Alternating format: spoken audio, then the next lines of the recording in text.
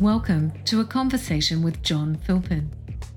Each week, John cuts through the noise and fills your ears with interviews, stories, and most importantly, clarity. Clarity in our ever-changing and shifting world to put people first. Over to you, John. Good morning, good afternoon, good evening, wherever and whenever you are on this planet of ours. Good morning, good afternoon, and good evening, wherever and whenever you are. This is Stuart, John Philpin's co-host in the People First Network, and I'm very pleased to introduce Sheila to you today. Has one of the longest titles, I think, I'm aware of in modern history. She is head of data, blockchain, and digital assets for the World Economic Forum, and in that capacity, she has received a lot of attention recently, so some of you may recognize her name simply from your LinkedIn streams. I've known Sheila for several years when she was corporate counsel at TechSoup, as a matter of fact, and Sheila was the only one in the entire management team who answered my opening question correctly. It was a sort of trick question to convince everybody that they needed to more organizational awareness. And she goes, "Oh, I know the answer to that. I looked it up last night." It was terrific. Sounds like me. So for our members who may have heard the words blockchain, are aware it's a modern technology, aware that it has financial implications, and that's it, could you give somebody who doesn't know anything but is kind of interested a quick overview of what's intended to be and what it's currently doing, maybe one of the great example of how it's being used today, that sort of thing? Yeah, absolutely. My pleasure. So I think, it's less important as a general matter to understand what a blockchain is, because that can get very technical very quickly. And I personally find it fascinating. It's easier to understand than you might imagine. I think it's more important to understand what a blockchain does. And so the best way to articulate that is probably to give you just an example, like an anecdote. Great. So Great. let's say, Stuart, you and I, we were out, we went and had a glass of wine, and I forgot my wallet. And so, I said, "Hey, Stuart, can you cover me? And I'll pay you back later." So when it came time to pay you back later, I'd pull out my mobile device and I would use whatever app you told me was your preference, Venmo, Square, whatever. And I would send you that amount of money, right? And what happens then when I do that is my bank talks to our payment provider, talks to your bank, and we ensure that an amount of money is debited from my account, and that same amount of money is credited to your account, right? And there are these three intermediaries, we call them, that are involved in that transaction being complete. We have faith that those banks are incentivized to record the transaction accurately. And we know that if you ever came to me and said, "Hey, you never paid me," I could point to my bank record and say, "Oh, yes, I did. There's a record that happened," right?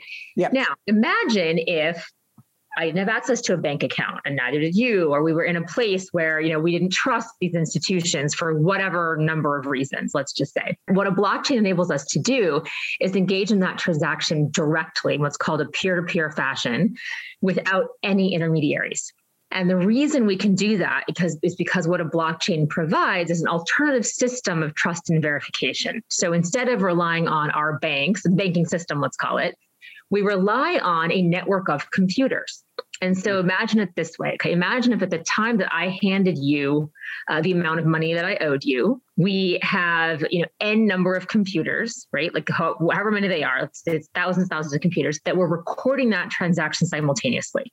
And if it's easier, imagine this as people. Imagine a room full of people, the entire audience now takes out their notebook and writes down, "Sheila gave Stuart, wine number of dollars," right? Right. In order for you to then come back to me and claim I didn't pay you, you'd basically have to buy off those people, right? You'd have to convince them to change their record and show that I never paid you and I still owe you the money. Think of it that way, right? Okay. And specifically, for us to kind of get to an agreement what happened, you'd have to convince 51% of those people to change their record pretty much simultaneously. And is there even a process for that? So that's what's called a 51% attack, and it is the one vulnerability of a blockchain. Okay, so that's kind of an illustration of what that would look like. Now, in order for the transaction to be changed, 51% of the computers would have to agree through a mechanism, right, that the transaction was recorded incorrectly. I never actually paid you, and you're still owed the money, right? Now, remember, these computers are anonymous to each other. They are all over the world. et cetera, right? Right. So the probability that you could ever convince, or get to a place where you could hack all 51% of these computers right at the same time, it's just very, very unlikely. And as you add more computers to the mix, it becomes more and more unlikely. So certainly if we had, if it was just my family recording the transaction, for example, or your family for that matter, right? It wouldn't be that hard for you to go in there and convince them to change the record. But once the intermediaries there are unknown to us, they're invisible to us. They don't know you. They don't know me. They don't even know what the transaction's about. They don't know the amount of the transaction necessarily. They don't really know what's going on there. They don't know who you are. They don't know who you are at the time that they're recording the transaction. Got it. That leads to a different point, which is interesting.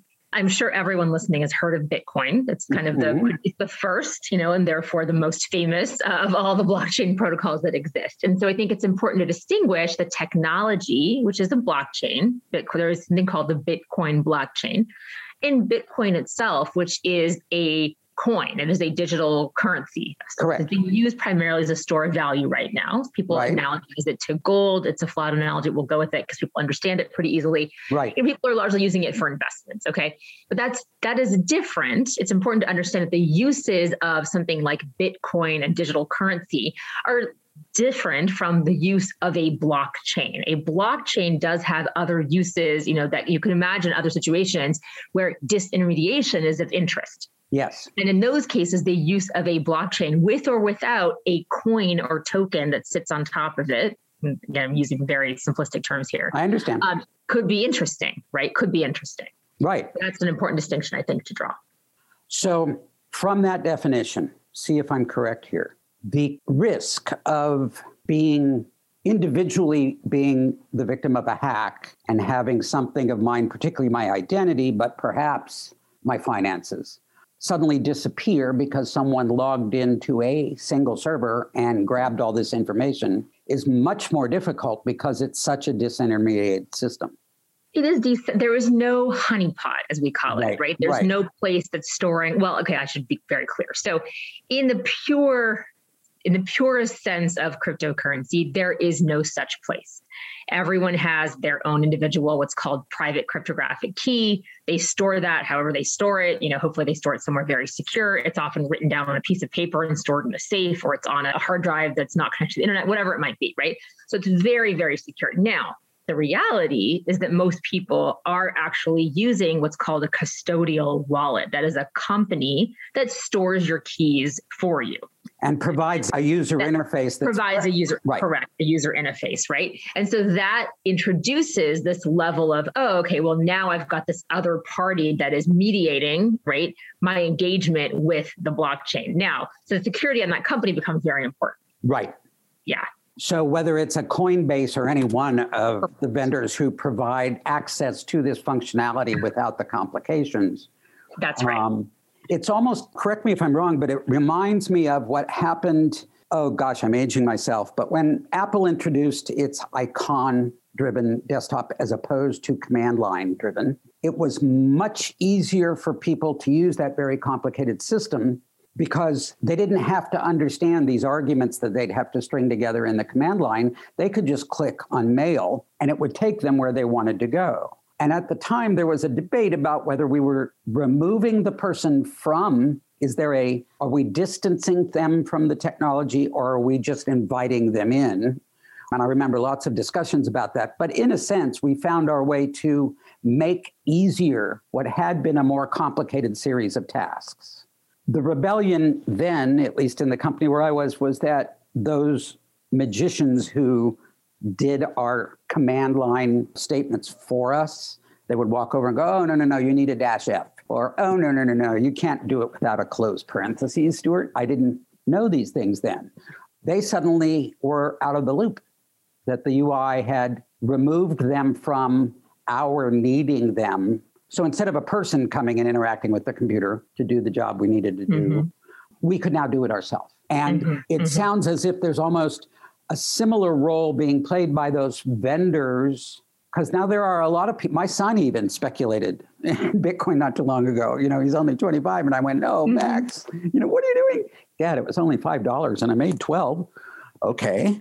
But he was curious and he went through they provide a wallet for him. He bought some, he waited a while, he sold some.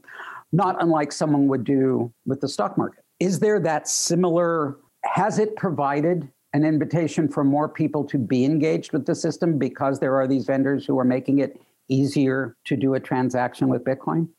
Certainly. I mean, I think that people who don't have I should say, the technical capacity or the attention or whatever it is, to kind of do something as serious as hosting a hardware wallet, it has provided an increased access point. And, as always, that convenience has a cost, and many people are more than willing to take that cost. I think the risk is relatively low. That's my personal opinion. Others disagree. And there's violence around these opinions, to clarify, but yeah, I certainly think that the easier you make an on-ramp to something, the more people are going to be willing to experiment, and the more familiar it feels, the more people are going to be willing to experiment with it or try it out. I think that the bigger question, though, Stuart, really is less about how people are engaging with crypto and more how is this new form of currency, crypto specifically, how is it empowering people to think about the financial system? And so, I don't know that if you pushed on this, I can't claim the causality here, but, the whole GameStop thing that happened, right? I feel like there is this understanding that you can engage in financial transactions in new ways. Bitcoin is one of them. There are many others. And I think that's led people to have a little bit more confidence to start questioning some of these systems that always seemed very opaque and complicated and ask the financial systems, you mean? That's right. The financial system. And to ask questions about why is it that, I'm restricted from trading in this fashion? Or why is it that I just ask questions that I think it's time for us to ask, you know? So to me, that broader systemic awareness is something, and empowerment of individuals is something I actually find very powerful. That makes a lot of sense. And it also makes sense that in that introductory experimentation, whether it's with GameStop or whatever new system that they're exercising their muscle in, there's almost a class conflict. There are these group of penny share investors up against the big MassMutual or state of Wisconsin who are buying large amounts of stock and selling large amounts of stock. And we theoretically, it's a single transaction, but the political weight of a MassMutual investing in a certain direction is much different than if Stuart invests. And so the laws tend to favor the big. So I saw an article recently, and I do believe it was, you either commented on it or promoted it, where there is a benefit, therefore, in some of the new cryptocurrencies for disadvantaged countries, for communities that have not up until this point been able to participate. So that is certainly the hope. Right now, I should be clear that the path to financial inclusion is not obvious. It's not entirely obvious how you get people. There's a lot of discussion in this space, a lot of touting about, we're going to help the unbanked, blah, blah, blah. There are a lot of systemic reasons why people who are unbanked are unbanked, right? Digital divide issues, infrastructure problems. There's all kinds of other threshold issues. There's also just the fact of not having any savings whatsoever that could be banked because everything is just, cash in and out, right? Not a great place to put your goats. If that's your, I mean, this is what I'm saying. Right? There's nothing extra. There's nothing left into the bank, right? So they're just larger. And so I always kind of roll my eyes a bit when I hear, so many crypto evangelists talking about, this is going to solve the problems of all the world's poor. And I'm like, that makes no sense. What are you talking about? So, I think that I'm in this space for a variety of reasons. Number one, I think that, it's healthy to question institutions. I think it's healthy to question them only when you actually have alternatives, otherwise it's just being, I think, petulant and somewhat silly. So I think thinking about, how some of our antiquated regulatory and legal rules don't really serve the way people interact and operate in society today. I think this is just true of technology in general. It's creating different ways to be a citizen, to engage in society. And I personally feel that there ought to be some regulation or mediation of the ways that we do that, and that is not necessarily a bad thing. I'm not a full-on understood. Right. So all these things I think are important. But what I think is where I think we've seen tremendous innovation is in places that have the opportunity cost of experimentation is relatively low because their systems are not so robust, right? So there has been leapfrogging that's happened in places like Nigeria. There's tons of Bitcoin wallet holders there. At one point in time, South Korea had the largest number of digital wallet holders of any country in the world, right? Crypto wallet holders. That makes sense to me because I know from my time in the enterprise, whatever company I was working for, there was always a challenge with sales, new products would be much more readily adopted by new customers who do not have the old system already installed. So if you've already invested in how to do it a certain way and you have a whole series of customizations sitting on top of the old, you're far less likely to jump to the new. That's whereas right. somebody that isn't encumbered by those investments. Right. So that's right. They don't think about, a lot of people don't think about legacy system. It's not just a vendor lock-in problem, which is how it's usually posited. It's that like sometimes what you have is actually working fine. It's what I always encourage people to focus on with any technical, deployment is what is the problem you're trying to solve? And so the reason I think that there's a lot of accusation in the earlier years of the US, like paying no attention, blah, blah, blah. Untrue. The US was paying a lot of attention to the space. It just hadn't necessarily found a use case that made sense, right? We have fairly low cost, efficient payments in this country. They don't serve everyone, fact, right? But I am a person who remains unconvinced that the current modes of engagement with crypto that we have are going to actually solve the problems that plague, members of my city here in San Francisco, right? Populations live on the streets, others, right?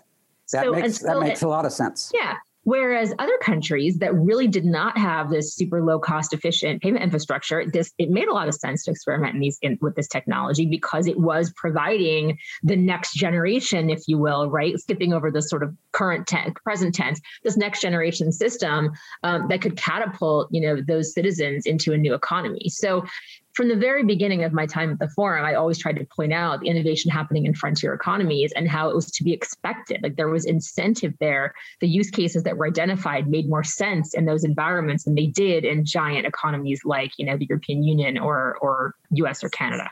So to follow that point, because I think it's a really interesting challenge for countries, established countries, first world countries, who are as burdened by their own bureaucracies as they are protected by them.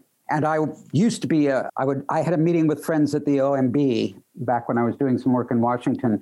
And I referred to something about how difficult it was for startups to engage with the federal government, because decisions take so long and deployments take so long.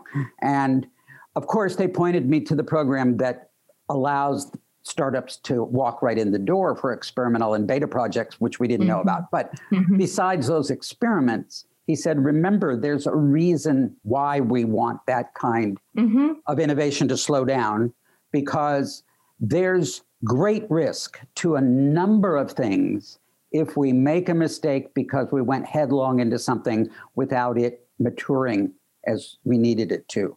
So if it takes me 6 weeks to send affirmation that your company's been accepted in the program, that's 6 weeks that's built into how we govern. Yeah. And that, yes, it's slow and it does prevent impulsive behavior, which is the benefit I hadn't thought about before. And in the last 4 years, I've suddenly really appreciated it. Yeah, no kidding, right? Yeah. I think, we talk a lot about redundancy we build into systems as a stopgap measure, right? As a security measure. And I think there's some redundancy built into bureaucratic processes deliberately. And that can be very frustrating. I think it's frustrating for those who have to engage with it directly in their jobs and those who kind of see it from the outside. But, you have to kind of consider what the alternative is of being the market maker, if you will, right? Like it's one thing for a very small economy to be super innovative and experiment and pivot quickly when you have a small population. It's another thing for the US dollar to be doing that. It's correct. These are not the same thing. And so people accuse the U.S. of being, behind the ball, late to the game. And I was like, look, I think that the U.S. was paying a lot more attention behind the scenes than people give them credit for. I know that for a fact. Right. There are a lot of people at the Fed, for example, who are deeply knowledgeable about these topics and had been really questioning, like, where's the technological maturity? Talking to the developers, the core developers, like really getting in there in the weeds in terms of what was happening here, checking on security issues, like all these kinds of things. And so Jay Powell came out, I guess yesterday or today. Right. He finally mentioned the word digital dollar, right? That's right. And so he said, we're prioritizing this and going big. And that's because there's been a determination that, there's a readiness there and that the technology is sufficiently mature for this to be a worthwhile investment. And, I think that it could debatably have happened, 6 months ago or 6 months hence, and I would be comfortable anywhere in that window, or even a little further earlier out. Because again, it's all about like what problems are you're trying to solve? Like what is the point of this deployment? And if you're not focusing on this micro efficiency realization in your payment system, which again, I'm not sneezing at that. I think it's significant. It's a lot of money, right? But if that's not your primary focus and goal, particularly during a time like a pandemic, I mean, who's to fault you for that, So correct. So it all comes down every time to what is it you are trying to accomplish? Where are you trying to get to? And is this the thing that's going to get you there now? Or is this the thing that's going to get you there after you've done some other work first? Like at what point do you bring in, right, the technology, the crypto, like these aspects to it? It's music to my ears. I was a CIO in three different companies. And so often one of our staff or myself in a meeting, the president would come in having read an article in an airline magazine that said XYZ product, saved my company. And he would come down and say, go buy this product because he wanted to be cool or he thought it might one day solve a problem. But when we asked him, what is the problem don't give me a solution. Tell me your problem and I'll do the research. And it may be the solution that you asked for, but it may not be. And I don't want to waste your money going and buying something that's going to sit on a shelf because it doesn't solve anybody's problems. And for people who don't think that way, it's a very hard shift for them to make. It's sort of like saying, I want to change X. Well, what is the problem with X? I just want Y. So let's slow down and have the conversation about what it is that you're trying to accomplish before you spin your wheels and our wheels for 6 months of investigation on something that turned out to be of little or no significance to us. There were some executives who appreciated the caution, and there were just as many executives that would be very upset at being questioned that way. It's a really interesting shift in the conversation, regardless of the technology that's being suggested. Yeah. So how did you get there from TechSoup? Yeah, well, I certainly have had a varied career path for sure, right? Because I don't even know if you knew before all of that. I started off on Wall Street as a lawyer. I knew that, and I knew about NGO Source. Yeah, and then circuitous path. I came out to the Valley. I worked with a philanthropy law firm focusing on representing, very rich tech billionaires who wanted to give away their money, and so worked with that client set a while, and also a bunch of just progressive nonprofits, a lot of political, work as well, political nonprofits. And then, there was this clear and acute need for streamlining in grant-making diligence. And that was where NGO Source came from. So I moved over to TechSoup to design, lead, and launch NGO Source, which is a SaaS product that streamlines diligence around international grant-making.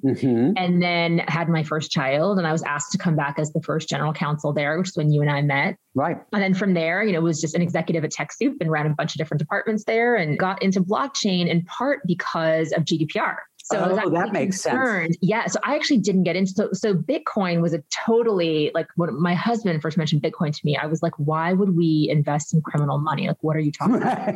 Like, right. Are you the classic myth, right? Yeah, I was like, are you crazy? So I didn't even connect Bitcoin and blockchain for probably I think at this point an embarrassingly long time. But Bitcoin was this thing over there. I'd never heard of blockchain, like many people. And then what happened was GDPR was coming, and our CTO and I were like, wow, well, what are we going to do about that? So remind everybody in the audience the GDPR thing, particularly because it's law in Europe, correct? It's law in Europe. Well, it affects everyone. So it's law in Europe, or if you engage with Europe, which is basically everyone. So it's basically it's a law that came down. I don't even know what the year was while I was TechSoup. So probably 20. I don't want to guess. So 5 years ago. 5 years ago, or so, 6 years ago. Yeah. And it basically had requirements around, how you can use data, how you can store data, what you have to do when you transfer it, what kind of notice you have to give. So all the time that all your pop-ups started happening around like your different notices and all this kind of stuff, that was a result of GDPR. That was some companies' response to GDPR. But when GDPR was in the making, right, there was a lot of fanfare about this thing before it actually rolled out as a final rule. And so there was a lot of speculation, like what's it going to mean and how long will you have to comply with it? And how do smaller organizations like the NGO that I worked for, social enterprise I worked for, how are we going to comply with this? We worked in 200 countries. We were very prominent in Europe. We had an office in Warsaw, an office in London. And there would be no way for you to store their data within the boundaries of their country. That was going to be very, very expensive, right? Like having servers in every single country was going to be super expensive, which we could take the cost on. There are ways, what was our strategy going to be? Like, how are we going to deal with this, right? So during that exploration, which had me up a lot at night about what to do, I had dinner with a friend who had left the State Department to go work on blockchain issues. And he said to me, you got to think about, what about blockchain? Like, have you thought about using a blockchain to help the data? Because the way that it's stored in a distributed manner, so the jurisdictional issues might actually go away. And so that's interesting. Blockchain, right? So then I actually went back and read the the Bitcoin blockchain white paper, which is written by Satoshi Nakamoto, a person that we don't know who that person or group for those who are listening, the person who created these technologies for public use is yet to be identified. Correct. Now, I personally think it's a group of people, but leaving that aside, I think it's more like a band, right? But anyhow, so no one knows who. So I read the paper and I thought, this is fascinating. And so then, as has happened to so many people, I just was up at night, instead of worrying about GDPR, I was imagining scenarios where a blockchain would prove useful, where this disintermediation concept, the removal of these centralized intermediaries, would actually be valuable. And it was all over the place. I was like, oh God, imagine if like OJ's glove had been geotagged and tagged, and then like you could track it from place to place, and then you'd know for sure if that was the glove or wasn't the glove, all kinds of ideas. So this is very, very common when you first get into this space, by the way. It's called, there's like a name for it that I'm forgetting right now, but it's kind of like you go down the rabbit hole and you have this kind of like, you evangelize yourself, right? Right. So, but it's also the way you get seduced by a new system. That's exactly right? You just fall in love with it. And so, So I became obsessed, is the only accurate word, with it, and started just like talking to people about it and become one of those very annoying people, like, have you read this thing? What about this? What about that? And there were other, let's call them blockchain junkies in San Francisco. There were a lot of us. And so we used to get together and have these conversations and whatnot at meetups and this and that. And I got asked to start speaking on this. And so I did that. And then I came on the radar of the World Economic Forum, where I work now. And they were opening an office in San Francisco in 2017. And they asked me to come and found basically the blockchain team here. So I did. And now I run the blockchain team, digital assets team, and data team. And I'm also the deputy head of the San Francisco office, which is called the Center for the Fourth Industrial Revolution, and focuses on all these different technologies, AI and IoT and all kinds of things. Boy, that just takes my breath away, Sheila. I'll tell you. There's a book. I'm having fun. I'll bet you are. So what just came to mind was 2 interviews before. I was interviewing Lee Fisher, who's the dean of the Cleveland Marshall Law School. And I asked him whether the interest in the law had spiked recently after having read an article. And he said, I want to correct you on one thing. He said something really interesting. He said, I tell all of my students this, and it's important that you understand this, that we teach the law, we practice justice, and there's a difference. And you need to understand the difference in order to properly position yourself as a lawyer. And I thought I've never heard the rule of law and our ever-reaching ambition for justice to be bound in such a simple way. And since I think I saw on your bio, on the board of the Equal Justice Society, am I wrong? I am, that's right. So within you somewhere, there is a connection between those two things. But could you, between the law, which you studied, versus the practice of justice. So I guess, is your path from law school to where you are today, does that make sense to you? It may seem chaotic to someone else, but do you see a progression of, a natural path? I think the common thread in what I've done is 2 things, right? So number one, and I'll own this first and foremost, I think intellectually, I follow my curiosity. So there's something I'm deeply curious about and I can't shake it. I eventually wind up working in that space. It just happened. I don't know why. It just what happened. Probably because, like with many people, if you're curious about something, you talk about it all the time, you ask lots of questions, and the next thing you know, these experiences just kind of tend to find you. So that's kind of one thing. But also is a passion for social justice. I mean, I think it's just the most critically, I think civil rights issues are the most critically important issues of our time, quite frankly. And, again, opinions vary on that a lot. I think that people understand people who, there are critics who think that the only thing that matters right now is climate change. And I certainly respect that point of view. It's just not where I focused my attention, right? So for me, that's been a constant thread throughout my entire professional and academic career. So, as an undergrad, I was an economist, but I was a development economist, and I focused on microeconomic theory and decision-making in heads of households, and who was actually making decisions at a consumer level in developing countries, using resources that were not cash. So things like allocation of healthcare and things like this. So that was my research.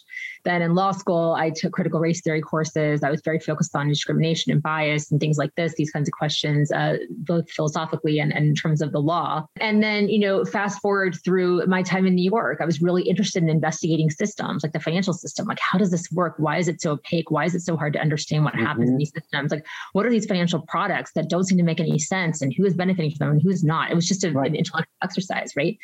And then coming out here, how are all these people, how the philanthropic industrial complex, as I call it, like, how are people that make all this money and then they give it away? Like, how are they influencing, our public infrastructure? Because it's consciously or unconsciously. That's right. It is profound, right? Yes. Public health in particular. It's just absolutely, and education. It's just really, really massive investments that some of these people are able to make. What are their philosophical bases for doing so? What are the checks and balances on the system? Where's the bureaucracy, to our earlier point, right? That is correct. Affecting some of that investment and some of those decisions. So that interested me a lot. And, blockchain in my mind is the culmination of all of those things. It is an opportunity for a brand new governance system. And that's what I find most interesting. So to this day, even though I publicly comment all the time about crypto and Bitcoin and this and that, I frankly find the investment side of it much less interesting. Well, it's interesting, of course. I find it much less rewarding to engage on that side of it than on the governance side of it. How do you govern something that has no ownership?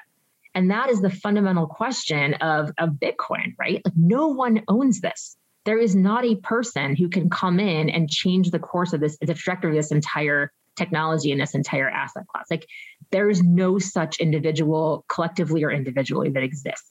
Who either directly or could be influenced by somebody, a philanthropic party who comes in and says, I'll give you $1 billion for more development if you ... And to me, right, it's just such a fundamental justice question. Like, how do you bake in perspectives that are important into this kind of a system when there is no, leader, right? Like, this gives us an opportunity as a society to step away from crony capitalism and all the kinds of things that have been really challenging and really embrace, a model. We call it at the Forum stakeholder capitalism. And I talk a lot about more equitable allocation of risk and reward across the stakeholder set, right? Rather than all the risk being extracted to all the reward rather being extracted to the shareholders and all the risk to the lower taken by employees, really, is what we're talking about, right? Or customers. So how do you do that more equitably? Well, what we're learning from the governance of the blockchain provides new models. They're not even new, but some of this comes from there are all kinds of governance models around the world. We have a particular one in the States that we're familiar with, but there are all kinds of more human-oriented governance models. And if we could bring some of that into technology, and specifically into technology that underlies money, how powerful is that? So that's the stuff that I, could talk about for hours that I find endlessly fascinating. And we are so early in that experiment. It's very early. Early. On the other hand, there are early wins. It's interesting that you said the sort of almost an implied, not direct, but implied conflict if your number one priority is social justice and the person right next to you is, no, it's got to be environmental improvements. Because the bad guys in both are the same people. Yeah.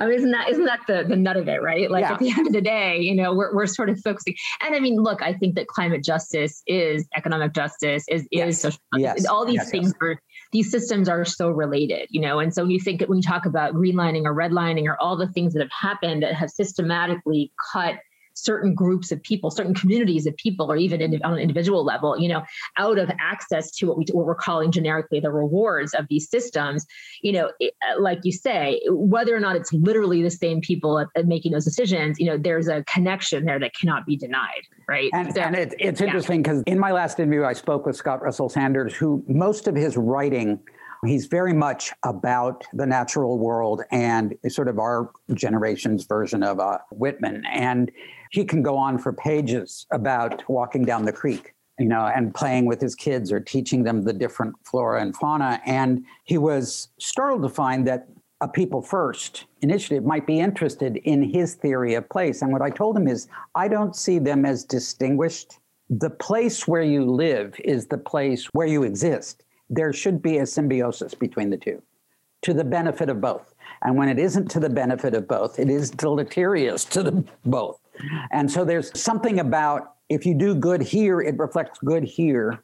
And it shouldn't matter to people whether you're advocating for social justice and therefore the improvement of the climate in that particular South Bay community, or whether you're focusing on improving the health of the South Bay community, which happens to improve people's lives in it. It's not a competition, I guess I'm saying. It's not a competition. Yeah, I mean, look, there's so much work to be done. And I think some people focus on a more incremental direct change, at a very micro level. Some people focus on giant systemic change. And there's a debate about which of those is more important, blah, blah, blah. It's all important. Like, it is all important. All of this matters, and everyone has a part to play. And so, I've landed in a place where I focus more on systemic change. I focus more on macro, big picture, macro changes. And I'm trying to think ahead. I'm always I don't call myself a futurist because I think that has implications that I don't necessarily like, but I try to always be thinking ahead to what's next, like what's coming next. How are we going to integrate technologies like AI and blockchain and smart devices and mobility, systems and all these things? How are they going to be integrated into a society where the meaning of what it means to be a citizen or a person is going to be different? That's already changing. Like my friend Trisha Wong has this thing she talks about, digital personhood, right? Which is this idea that when you think about, who you represent yourself to be online, your online identity is so shaped by the experience that you have, right? So the filter bubbles that you put yourself in, like those are not distinct from who you are as a person. They shape you. So your interactions in the digital world really shape who you are in the material world. And there's just a constant feedback loop there that we can't pretend doesn't really exist. And we know this, we don't really talk about it and what it means. And what it means is more the next generations are digital native, then crypto native. Like, what does that mean for how they engage with each other, with the world? All these things are just critically important in my mind, and things that we need to be talking about a lot more than we do and understanding a lot better than we do. What's fascinating about that to me is that my fascination since I was 12 was writing fiction. And I remember as a 12-year-old opening a book in a library here in my hometown where I am back now, and realizing for the first time that these stories that I was reading are made things and that I could do that too. And when my first book got published and I took my son down to the bookstore and we found a copy of it, there was like a circle that was complete. But for me, when I would write a particular story, it would take me maybe a month. I would be totally fascinated by the subject matter, most of which was imaginary. And it shaped me. The writing of that story shaped me in much the same way as you were describing our interactions at the digital level. The only real difference that I can see is that mine was a very slow, it was shaping, the saturation was by leakage and not by downpour. It took a lot longer for me to notice the effects of a particular character or a particular story on my point of view as a father, my point of view as a worker. Whereas now it's almost immediate, not quite, but I don't think people even notice, Stuart. I think it's so fast and there's so much of a barrage. I don't think people have the time to process the change. I think it happens without us even realizing it. Oh, right? I agree most of the time. But for those that are fascinated by their digital persona and are looking at it, they may find, and they may like that immediacy. I'm going to change myself. I'm going to look like this now. It's sort of like changing that crazy cartoon character in, what were they called? Second Life? Was that the group that, where you could go in and build a whole new life? That's right. I'm going to change my avatar. Yeah. And you can do that by a whim, but it's going to change how people interact with you, which is going to change who you are over the course of time. Whether those are good or bad changes, I don't think we can determine in real time. I think we have to, I love the notion of following your curiosity. You're trusting your instincts, not someone else's. And I like it so much better as an instruction set for graduates than follow your passion, because I'm not sure that follow your passion is a good business principle. First of all, I don't think that people, even successful people, unless they're interacting in a very unhealthy way with, too much work time and not enough play, I don't think their business should be their passion. Or that if they are passionate about it, they may not be able to make clear, objective business decisions. But following your curiosity is an entire different instruction set, which it's almost more trusting that if I'm interested in this, I'm going to go there. I'm not going to doubt myself. I'm just going to go there and see what I can learn. And keeps That's you going. right. That's right. And I think it also, what I love about Follow Your Curiosity, which I should probably make my tagline at some point. Yeah, you really should. Passion is fleeting, and is, as writers and poets have said, right? And as we've all observed in our lives. And when I think about what am I passionate about? Well, at this moment, it might be, I don't know, a piece of music or, something that I'm not going to go make a living in, right? Mm-hmm. To me, curiosity, it also causes you to come to a problem or a space with the proper requisite humility. Because you're framing it as that you're constantly asking questions, and it's about your learning. It's about learning and growing. Whereas your passion, you're starting on a pedestal and it's destined to just fall. It's going to flame. It's going to burn out, right? At some point, that's just almost inevitable. You can't sustain that level of intensity. That's right. I agree. Your time. And it posits that you come at it from a more at the top of the hierarchy rather than probably what's more appropriate. I still think of myself, even though I'm an expert on these topics and I'm, on the news or whatever, I still think of myself as new to this space, right? I'm still learning. I'm learning every day. I'm changing my views. I'm growing.